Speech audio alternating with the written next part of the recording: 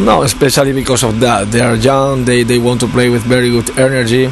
They have a very good center and they use him very well. They are ready because they are preparing our game during all of the week, and we have to be focused, and especially more in this game because we are not playing in our arena. We practice only one time in the morning there, and for some of us it's the first time we play there, so we have to be more focused than usually. And everybody expects easy win. But the people who expect easy win doesn't know basketball, because you can lose against any team, depend on your mentality and depend on the other team. So, you have to play, we have to be focused, keep our improvement and try to have more confidence, especially when we are winning by 10 or 9 points during the game.